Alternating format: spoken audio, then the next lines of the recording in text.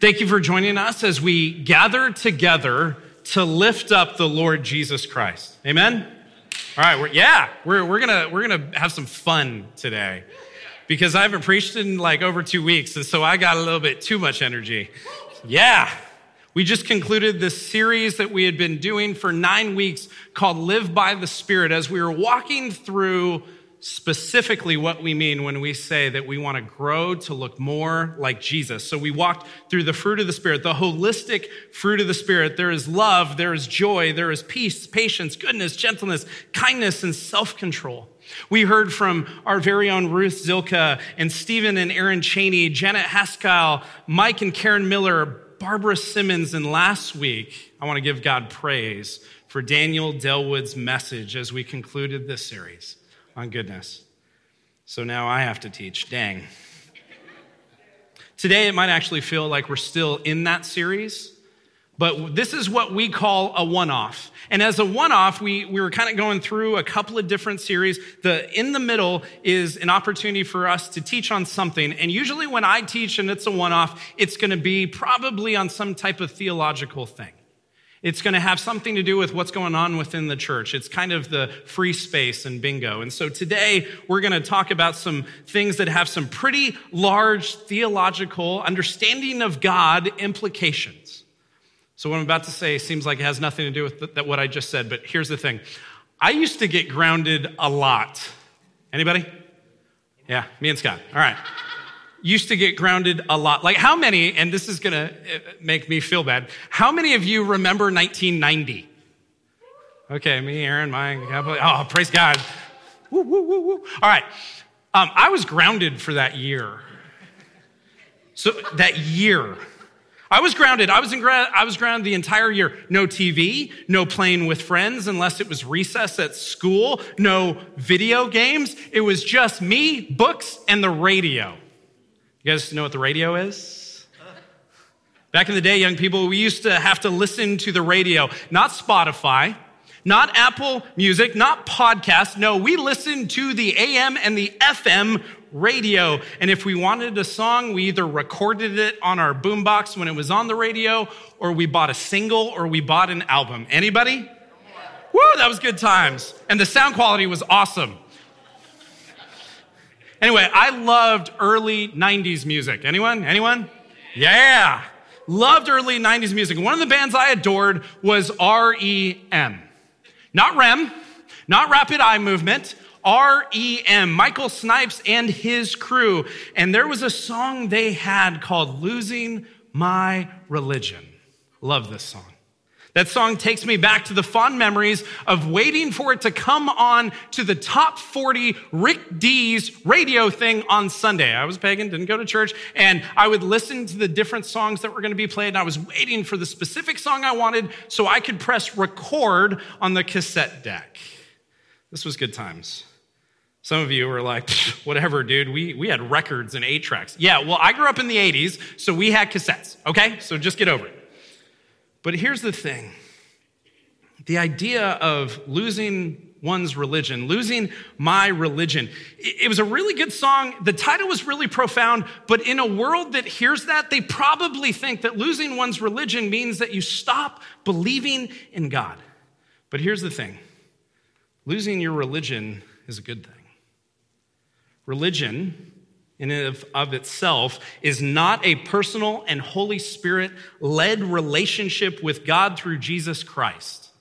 It is a working relationship that is punitive. And it assumes that if you do enough stuff right, God will give you heaven. He will let you enter into the pearly gates. He will give you prosperity and all else that you want, lest you become a spoiled brat, like a genie in a bottle, rather than the Alpha and Omega of the Bible.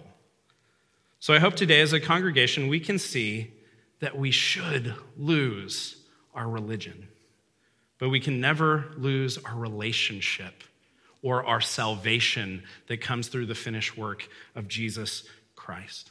So with that, we're going to be in Romans chapter 5, and here's what we're going to do. We're going to read a little, talk a little, read a little, and worship.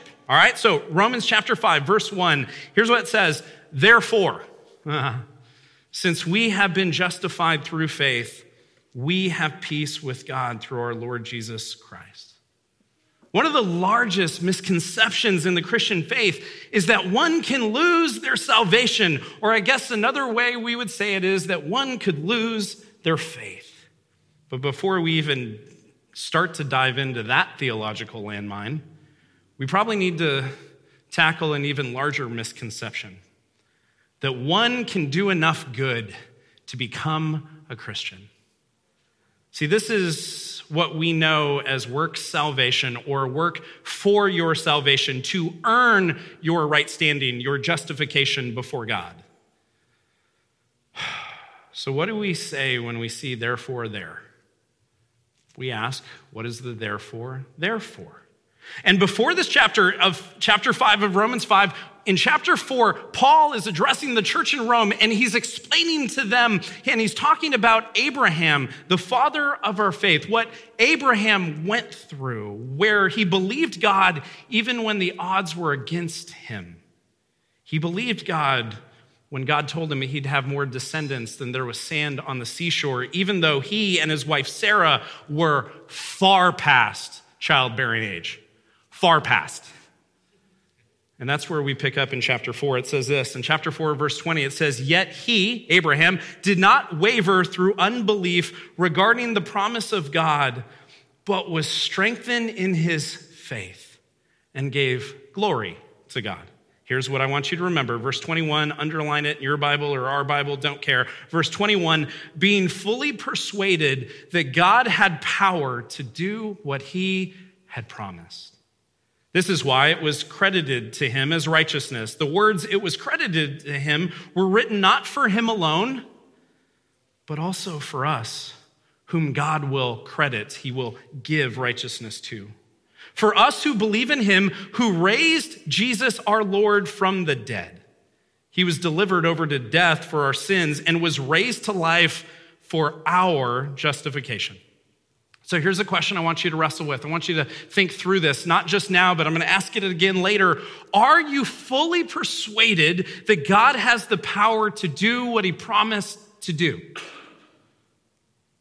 I wonder if we would wrestle with this today, church.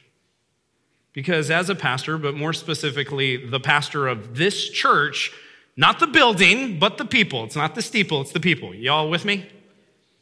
But as the pastor of the church, I want to ask, do we believe God? Do we believe him at his word? Do we believe his promises? Do we know his word?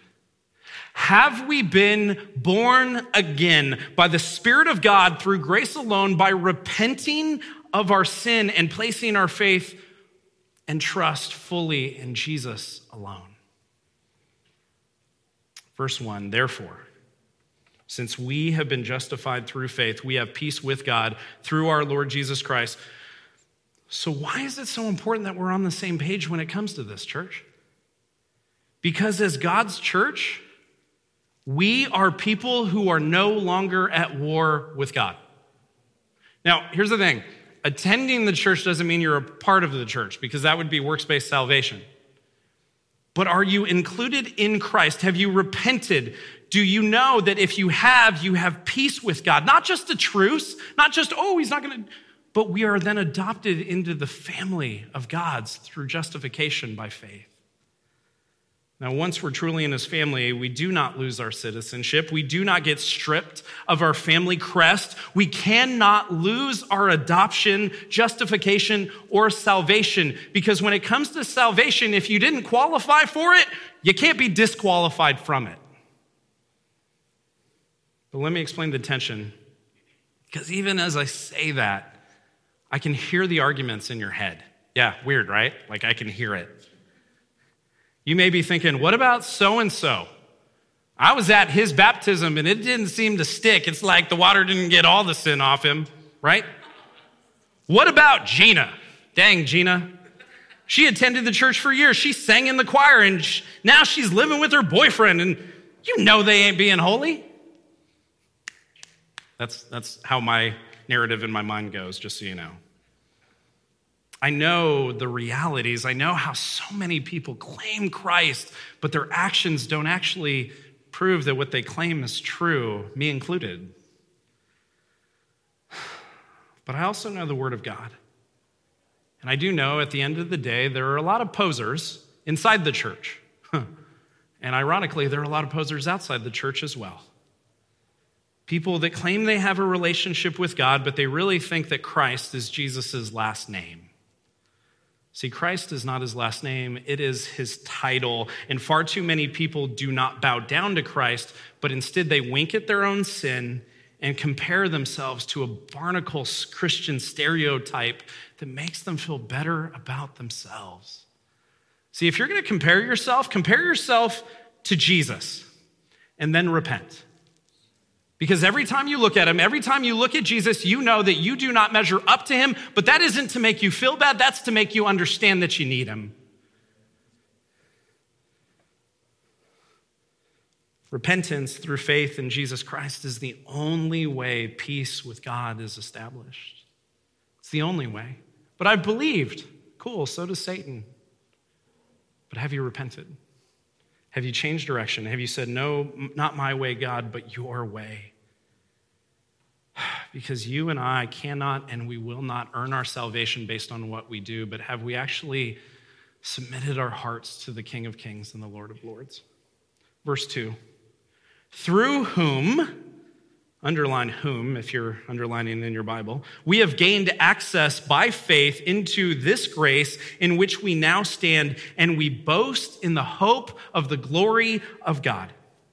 It says through whom? Not through what? Not through what we do or how disciplined or perfect or purposeful or theologically correct or punctual or liked or revered or funny or nice, but through whom? And that whom, spoiler alert, is Jesus. Identity is something we cannot get away from when it comes to being a Christian, when it comes to the Christian faith.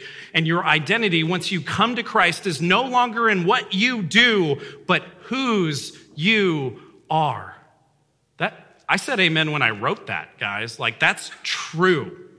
We find our identity in whose we are. So if you are Jesus's, it's because of grace gifted to you through him, not by what you do.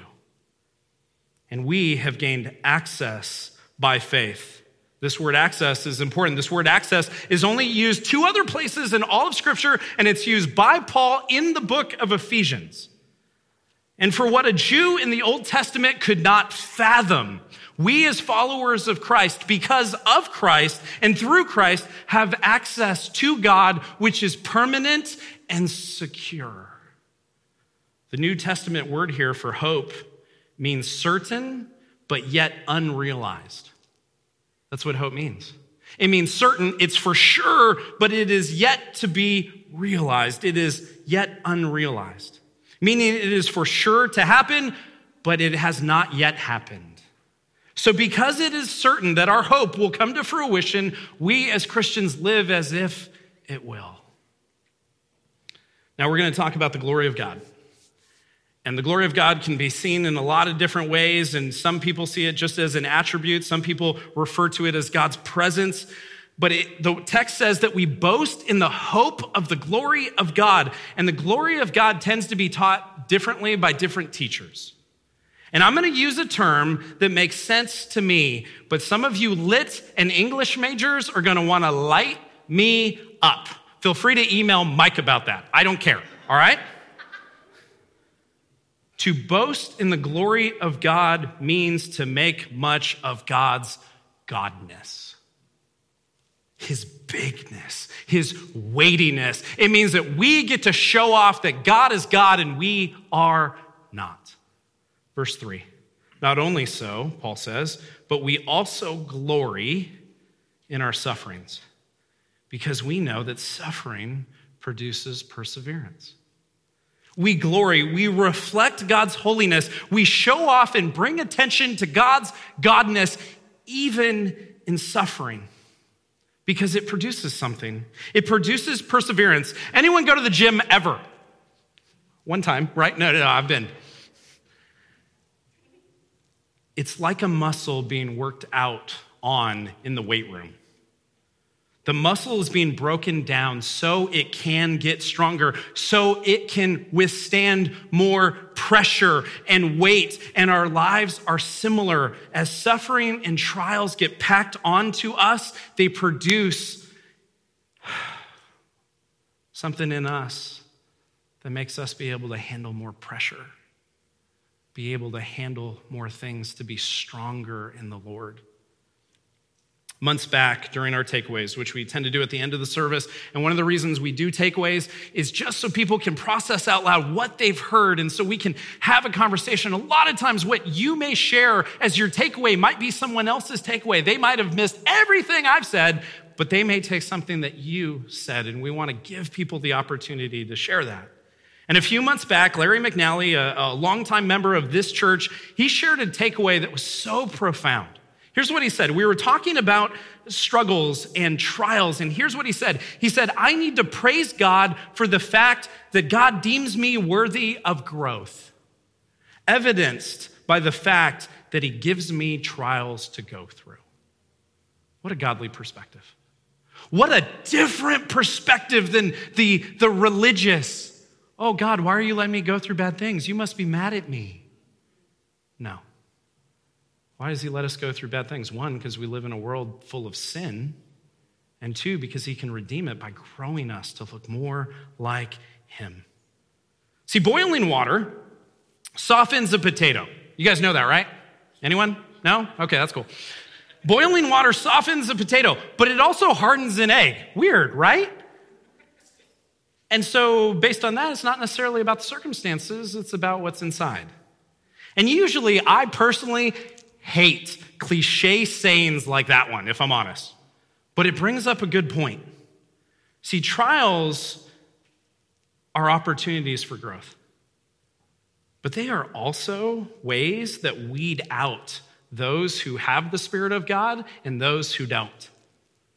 Uh-oh, he's getting negative. Yeah, I haven't preached in a while. This may hurt a bit, but I want you to hear what I'm saying. In a spiritual sense, when the going gets tough, the tough or the Spirit-filled get going. Or when trials come, those with the Spirit of God grow through said trials. What's the negative way of saying this? That when trials come, those without the Spirit inside of them run from God rather than to him. R.C. Sproul, the great theologian, passed away not too long ago. He said it this way. Paul is saying that if God is in control, then the most bitter human experiences we are called upon to endure, which includes death, disease, the loss of loved ones, war, terror, all of these things that we dread in the depths of our beings become not only tolerable, but we can actually glory in them. Because we know that God has promised to redeem every pain that we experience. Do you believe that God has the power to do what he promised to do? So suffering and the fruit that comes from it is not punitive. It's not paying you back for doing something wrong. It's not punitive repercussions for our sin, but it is evidence of God's working through those who are his. And when the Spirit of God is inside of you, if you like it or not, you're his. Verse 4, perseverance. It leads to something. It leads to character, and character to hope. We see that trials, we see difficulties, tribulations produce perseverance for those who are included in Christ and have been justified by faith, those who have repented, changed direction, stopped saying, I'm going to continue to sin, God, because you just give me grace, but I'm going to stop sinning because you are worthy of my devotion. But that perseverance, it leads to something. It leads to character, or in other translations of the Bible, non-NIV, it says tested character. See, you can't claim you have good character. Hey guys, I have a great character. No, doesn't work that way. It is evidenced through time. People may believe you if you say something narcissistic and stupid like that, but they will not know unless there is evidence of testing. So character in a more literal sense means proof. So what it means, And our tested character, look at me, our tested character is our best apologetic. Well, I just want to lead people to Christ. Great, have strong character. Start there. Because we give too many people excuses to not hear our message because of the way we live our lives. Ooh, that should hurt. But here's what I mean. Character is about evidence. An apologetic means an answer or a defense, one that is backed up with evidence. And it is our character produced over time through trials, which lead to perseverance, which lead to our reactions changing, our perspective changing, and ultimately our constitution, or the sum total of who we are because of whose we are in Christ. With that point, I have the honor of introducing you to someone that you may already know. He tends to read scripture here, generally first service, but I want to introduce a young man to you who I've seen trials produce perseverance in him. I've seen a character that has been tested continually and will continue to be tested, but it is refining him to look more and more like Jesus. So with that, I'd like to introduce to you our youth director, Scott Rudolph. Would you guys welcome him?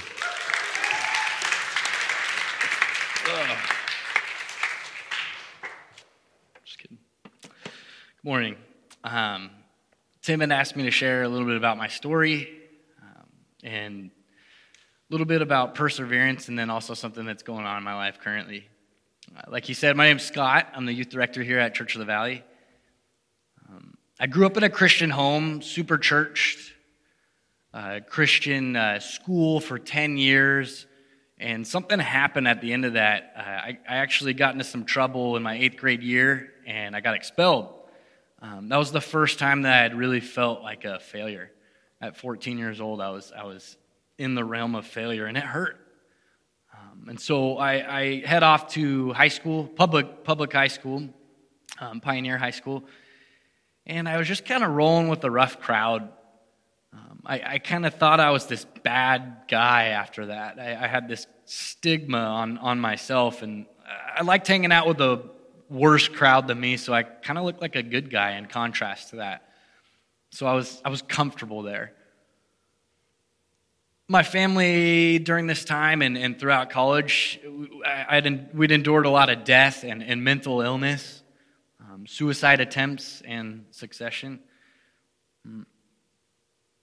And I'm going through high school, and I'm going to Young Life and reading the Word and kind of putting on the show, but I'm doing what I want in the evening and on the weekends. And I'd party, and I was living an impure lifestyle.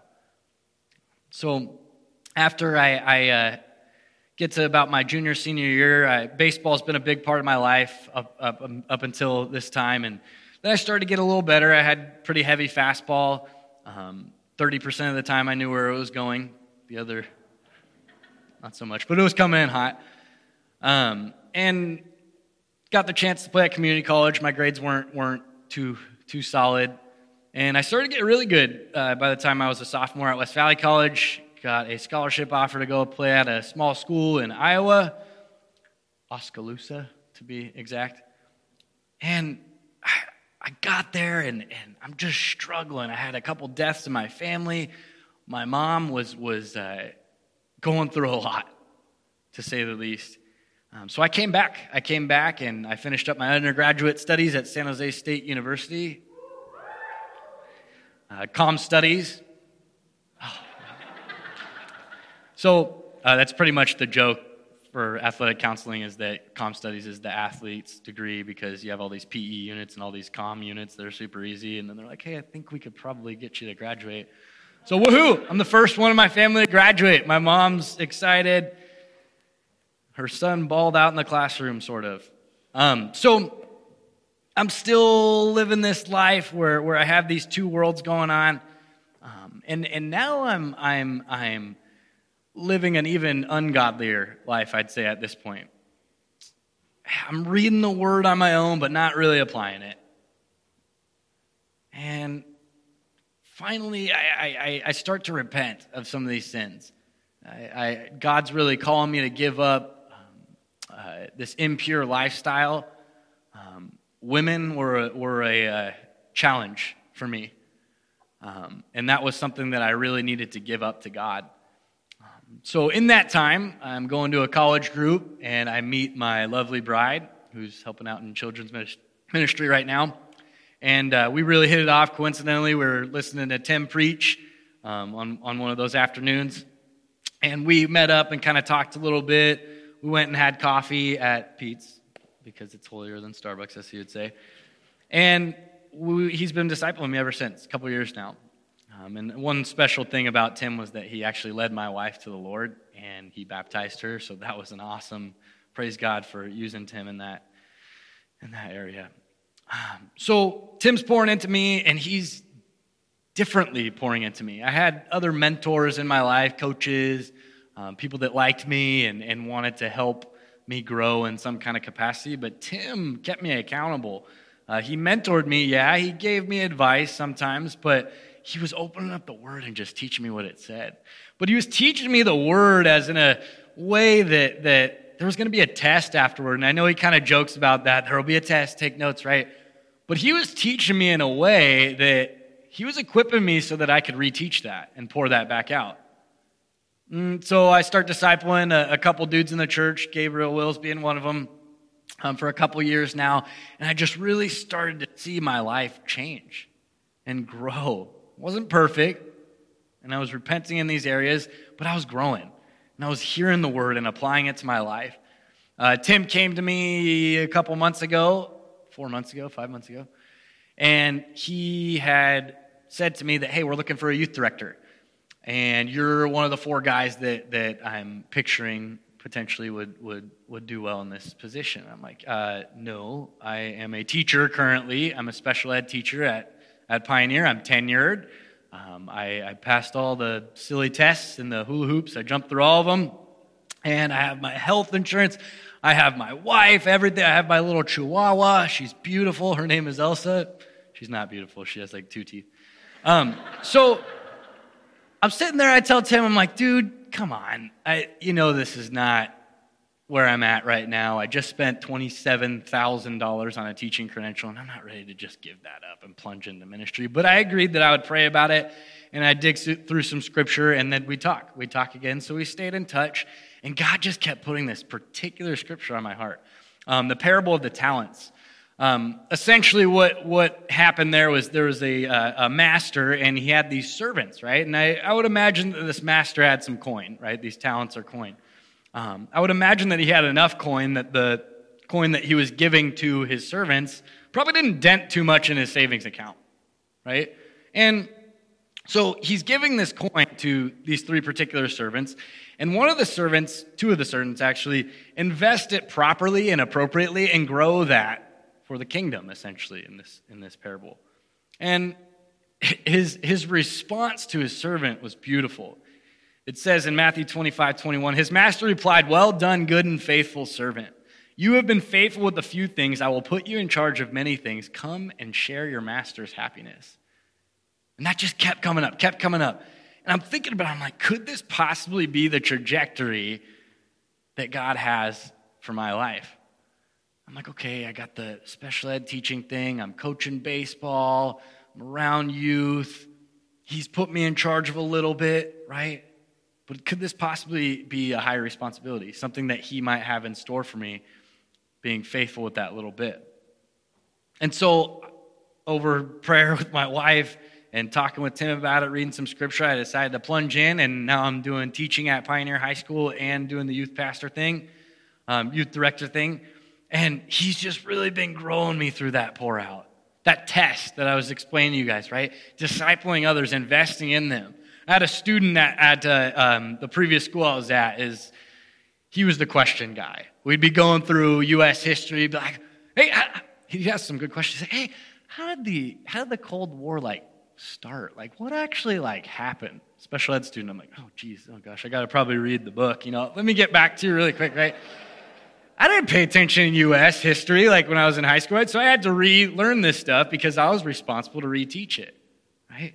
And what I started to see after just a couple months of ministry, it's hard. It is hard work. It's not just putting on a little sermon. It's not just saying some good positive things, right? Making people feel good. There's pastoring to that. You got to be around. You got to be available, right? When people need you, you got to step up. You don't work on that same 9 to 5 time clock, right? You got to be there. On that note, something very difficult happened this past week. My good buddy, longtime ex-Marine, he took his own life on Monday, late Monday night. And I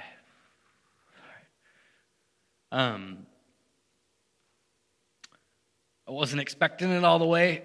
And so when I was given that news by a couple buddies that are SJPD, they were calling me off the hook that night. They knew that I was friends with him, and I was just battling these reactive feelings. I felt frustrated. I felt confused. I felt angry, man. I was mad. I had some rage. I'm not going to lie to you. I was sad. And I don't know what the rules are on Sundays in teaching. I felt doubt. I doubt. Right? What good could possibly come from this? He was abused as a child. Ex-Marine dealing with PTSD and bipolar syndrome. And then that's it. And I'm faced with this doubt and this just confusion and anger. I had a human reaction to my buddy's death, but it was followed by a godly intervention. He pointed me back to a few promises that were individual to me. And that's where I really felt God just holding me. He's like, Scott, this is true for you. And I read the Bible. Yeah, it's good. I believe in that, right? But this is true for me. And I can sink into these truths. And I want to share 4 of those truths with you. But keep in mind, these are things that are chalked up in my mind and in my heart. I am fully convinced that this is true. Number 1, He'll always love me unconditionally. I couldn't do anything more so that He would love me more. I couldn't screw up so bad that He would love me less. He's got me. He loves me unconditionally. If you have time, write down Romans 8:38-39. Write down these references, because these were God-breathed scripture for me. And I hope that maybe you could find some comfort in them as well. Number 2, I'm going home to heaven one day. Suffering is temporary. Oh, man. This life sucks sometimes. A lot of the times. Right? Isn't it nice to know that this is not where we're ending? We're going home someday. Right? And the suffering is going to be gone. Number 3, God made me with and for a purpose. He made me with and for a purpose. He was knitting me together in my mother's womb before the dawn of creation. He was like, Scott, I have a plan for you. I'm going to make you this way. Your hair's going to fall out a little bit at 28, but you are perfectly made. And He had a game plan. There were no mistakes. He had a plan. He made me. And He had works predestined for me to get to. Man, that just, wow, I felt like a real personal connection to this God. And number 4, Christ will always be the source of my strength. In this time, I took the lead. I'm actually leading a memorial for my buddy tonight over at the Pioneer High School baseball field. And I'm going to share a little bit about how I reacted to this and God's perseverance working through me. And I'm just going to testify to what God has shown me and done in my life. I don't know where you're at. I don't know your heart, and I won't know your heart. But what I do know is what God has done in my life. And I'd like to share that to you and then these folk tonight. But I've been getting the response that, oh, Scott, you're putting on this memorial. You're such a good guy. Oh, thank the Lord for Scott. Scott, you are so great. And that doesn't sit well because I suck. And for somebody to praise me for that, it's like all the power to Jesus, man. It's anything that you see that's doing well or speaking out, that is Jesus. And if you want to hear me, it's not gonna be good. And so we get to this idea of perseverance. And perseverance, the way I look at it, it's implied that you're being tested, as Tim would say. Right? We're being tested for a purpose. It's not like this. This is the common misconception, I think, for non-believers and maybe some, is that God just dumped us all in a fishbowl and he's watching us kind of suffer, right? And just seeing how it kind of works out like some kind of science experiment. I don't know, anybody ever conceptualize that? Am I the weird one? Right?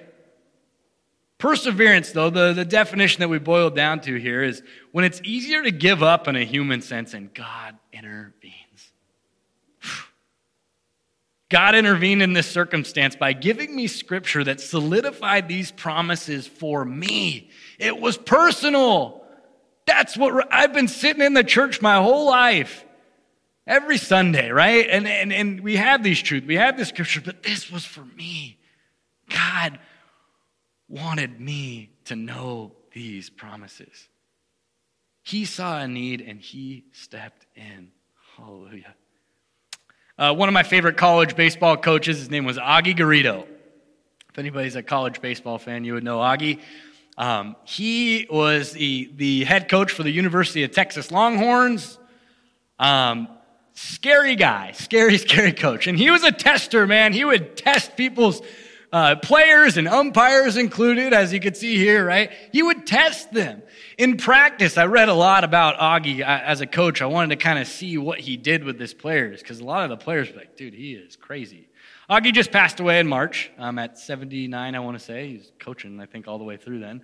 But he would put his players in these simulated situations that would literally make most guys break physically and mentally. People would literally break their arm or leg in practice. And Augie would be like, oh, that sucks. All right, next guy, right? Let's go. And so you could guarantee that on that first game day, right, in the spring for the University of Texas Longhorns, those were his dogs, right? That was his crew that he was rolling with. He's like, yeah, these guys have that character that I'm looking for. They got that UT character. He had a quote that my college coach used to say all the time.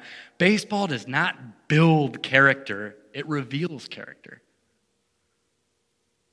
Living in this broken world with all these trials, man, that really reveals my need for a Savior and my broken character, right? Man. And what's the reason behind all this? Trying to make some kind of sense. I have these trials. I have these promises. I have this perseverance, this grown character. Why? Why? Well, similar to what Larry said, God loves me enough to put me through trials that will allow me to grow. I'm being trained to look more like Jesus. And the reality, this is the reality, it will hurt. My wife kept saying it this week. She's like, Scott, I'm like, I don't really want to do all this. And she's like, it's going to hurt, Scott.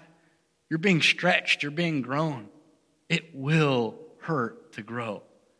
And that suffering piece, we suffer with Jesus to know him better. Right? He suffered. He hung on a cross. He knows suffering. He has this character, Jesus does, right? And he wants us to know his character a little bit better. Wow. How crazy to be suffering and get to know our God a little better through our present suffering. But the best part is our God didn't stay dead. That's the beauty of this, right? Is God didn't stay in a grave here. If he did, I'd commit suicide, man. That's a martyr. My God's not a martyr. My God is alive, as Tim would say, right? The closing little question I want to leave you guys with today, and this one might sting. Maybe this isn't like a discussion question. Maybe this is a self-reflective question. When things get really tough, I don't want to say it a third time really, but I will, really tough.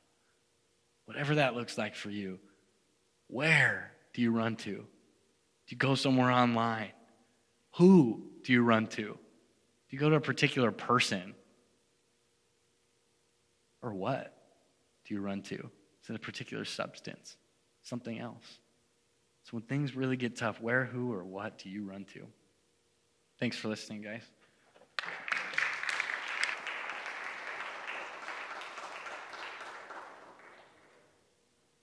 Thank you, Scott. Thanks for It's been a more difficult week than you could have ever expected. And thanks for teaching our community and sharing what's not easy to share. Romans chapter 5, verse 5, as we conclude this passage, Paul continues after he's talked about perseverance, which leads to character, which leads to hope. And he says, hope does not put us to shame, because God's love has been poured out into our hearts through the Holy Spirit who has been gifted to us. Our hope in what is to come does not put us to shame. It doesn't disappoint us. It doesn't embarrass us because it's actually true. It is not in vain. It is not placebo or without an amazing reward to look forward to. So as I asked earlier, are you fully persuaded that God has the power to do what he has promised to do? Because if you are utterly convinced that this hope that you have is coming. It is to be looked forward to. It is to be lived into now, because God has poured out his love upon us, confirmed and sealed by the Holy Spirit who resides in us and dominates us if we have repented. Here's the thing. So we've been talking about losing your religion, which is a good thing. You can't lose your salvation. If you could lose your salvation, you would. Think about that for a second. If it was based on you, you'd lose it every time. But either Jesus' perfect life, his death, and his resurrection was sufficient for your justification, or it wasn't. So is that enough? Or are you doing it in your own strength? So don't act as if you could lose it. Act as if you're grateful that it was gifted to you in the first place. Verse 6, you see, at just the right time, when we were still powerless, Christ died for the ungodly. You want to know who the ungodly is? You ready? It's us. If we don't emphasize the problem, church, people will just assume that their actions are the solution. And I love you enough to tell you this. You don't measure up to Jesus. So Jesus died. He rose again. He did for you what you could not do for yourself. Stand perfectly innocent before the Father. He did that, and you receive it if you trust Christ. We are at peace. We are in relationship with God through the work of the Son, the indwelling of the Holy Spirit. So while we were powerless and brought nothing to the table, God, because of his perfection, not ours, got what we deserved, which was death. And we received what he deserved, which was right standing before the Father. Verse 7. Very rarely will anyone die for a righteous person, though for a good person, someone might possibly dare to die. This verse is kind of argued, kind of doesn't really make a ton of sense unless you keep reading. And Paul uses this example, which theologians and commentators like to argue about because they want to emphasize words. Well, what he meant was, or they have these theories. But here it is. People may be willing to put their lives on the line for someone else who is good, or in a worldly sense, important. Think Secret Service. But it's rare. Verse 8. But God demonstrates his own love for us in this. While we were still sinners, Christ died for us. It's one thing to put your life on the line for someone who's good or important. It's another thing to put your life on the line for people that definitely don't deserve it, and it's obvious. But Christ did. He put his life up for the ransom that was required from a holy and perfect God, because our sin leads to death. And he did. You know why? He died for you.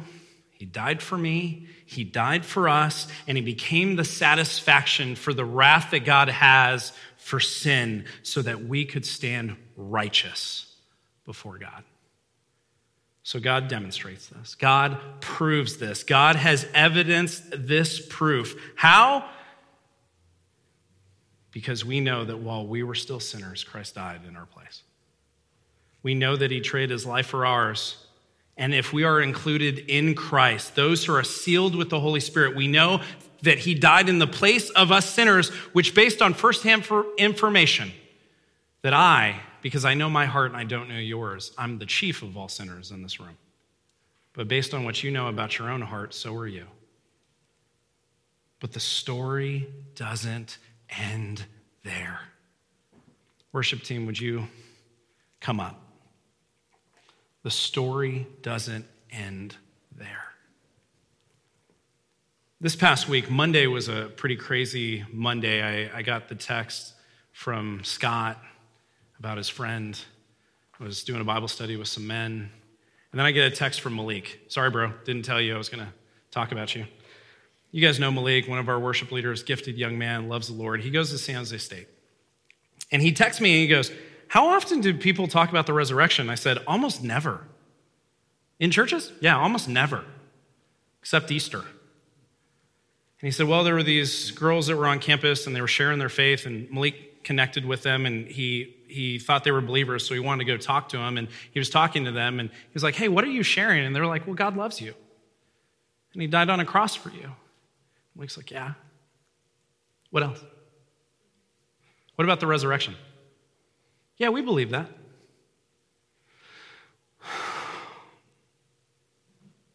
On Tuesday night, I was with my family, and we were doing just talking as a family over dinner, and we were praying together and reading the Jesus Storybook Bible and talking our takeaways. So it's not just the church I make do that. I make my family do that. We were talking about takeaways, and as some of my daughters were praying, they were like, God, thank you for dying in my place. Oh, that's good. Amen. But the story doesn't end there, church. We must not forget as God's church that Jesus is alive. So it's because of Jesus' proof, his evidence, his character, which has been tried and is true, that we know that our future hope is certain, even though not yet realized. So, church, let's party. That's my application for you. Let's party. Because our hope is not wishful thinking or placebo faith, but it is a power that is proven because Jesus is alive. Amen? So we're going to respond. We're going to respond in worship. We're going to respond by praising our God because we understand that these trials produce something in us. We're going to understand that the trials produce something, and we believe that promise because he's alive.